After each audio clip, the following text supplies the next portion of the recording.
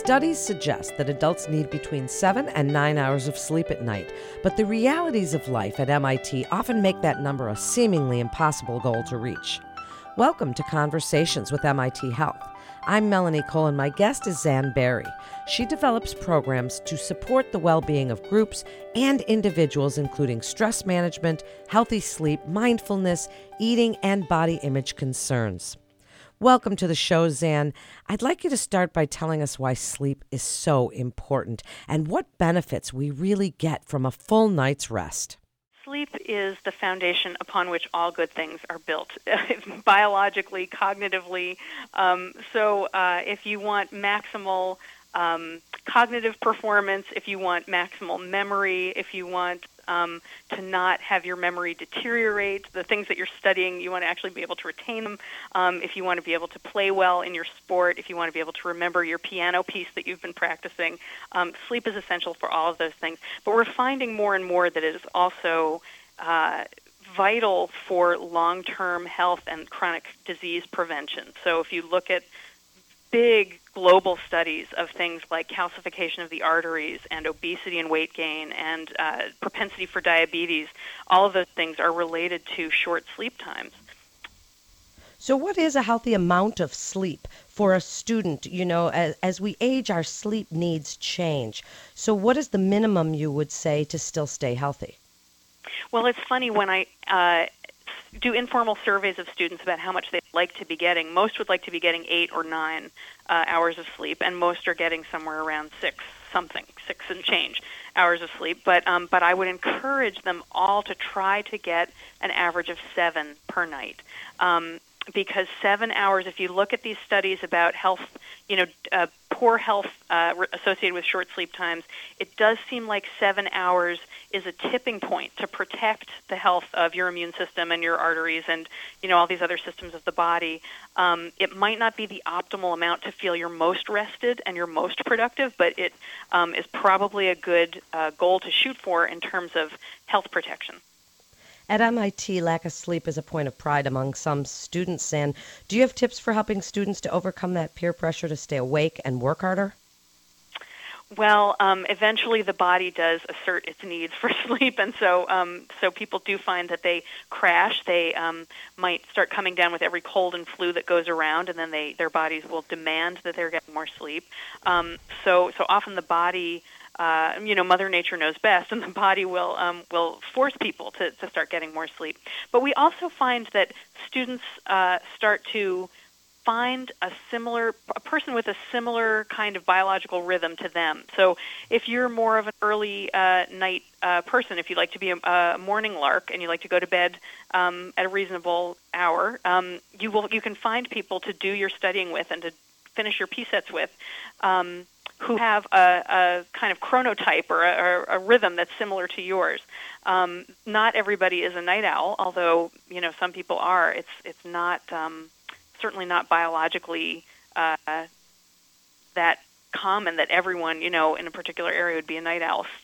Students are of an age where their bodies might push them to stay awake a little bit later than an adult who's in their 30s or 40s, because our optimal time for sleep does change over the course of our life, but still, not everyone's a night owl, and people who start to find the other morning larks really become more productive with their new cohort of people. How about power naps? Do you have any advice on the most efficient way to nap? Well, napping is one way that students do make up their sleep deficit, and if it's the only way they can do it, I encourage them to do it. So a power nap is about a 20-minute period of sleep, so your body stays in a very light stage of sleep from the beginning of that nap to the end, and you're waking up in a nice light stage of sleep, which makes it easier to get back up and not feel so groggy, what's called sleep inertia. When we first wake up in the middle of a deep sleep cycle, we're just crawling through molasses. We feel so groggy, so we want to avoid that.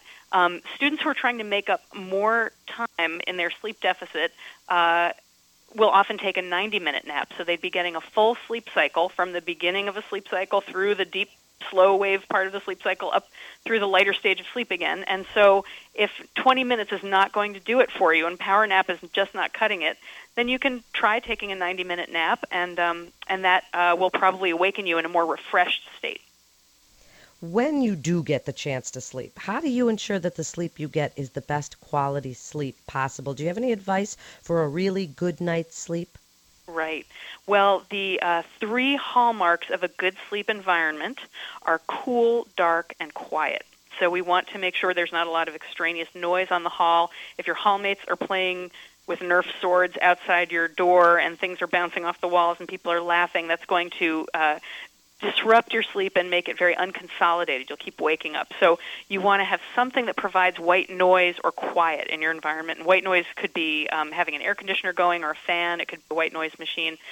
You certainly want your environment to be cool, not cold, but on the cool side. The body temperature needs to drop in order for the sleep drive to really be strong. And dark is important. So if you have no shades on your windows, you might want to get a sleep mask or hang something to block out outside light. In addition to the sleep environment, the cool, dark, quiet sleep environment, one of the best and I think most little taken advantage of tips is to get much more sunlight. Take advantage of the sunlight in the early part of the day, especially since MIT is in a cold and long winter, and so sunlight is really at a premium here anyway. Try to get as much sunlight as you can by having breakfast by a window, sitting in your first class by a window, walking outside whenever you can instead of being underground or in the shuttles. And that sunlight is setting your body up to have a stronger sleep drive at night. There are many other ways that people can encourage themselves to get better quality sleep, from not taking caffeine after noon or not at all. If you're someone who's very sensitive to caffeine, you don't want to have really much of it at all. Alcohol also creates more fragmented sleep, so not leaving yourself plenty of time after having an alcoholic drink before you go to bed. And don't drink too much before bed anyway, because you don't want to be getting up and making trips to the bathroom. So stopping liquids, except for sips, stopping liquids about 60 or 90 minutes before bed. Are there any foods that or even drinks, you're mentioning alcohol, and on campus we know that can certainly be something to talk about, but any foods or chamomile tea, do you like any certain kind of alternative things that can help people or hurt their sleep? And what about exercise too close to bedtime? Mm-hmm. So I don't think I can endorse any particular foods or herbs or things that work for everybody. But anecdotally, I will tell you that some people really like the scent of lavender. To have a little lavender sachet by their bed or a little lavender oil on their nightstand light bulb can, for some people, be very relaxing and soothing.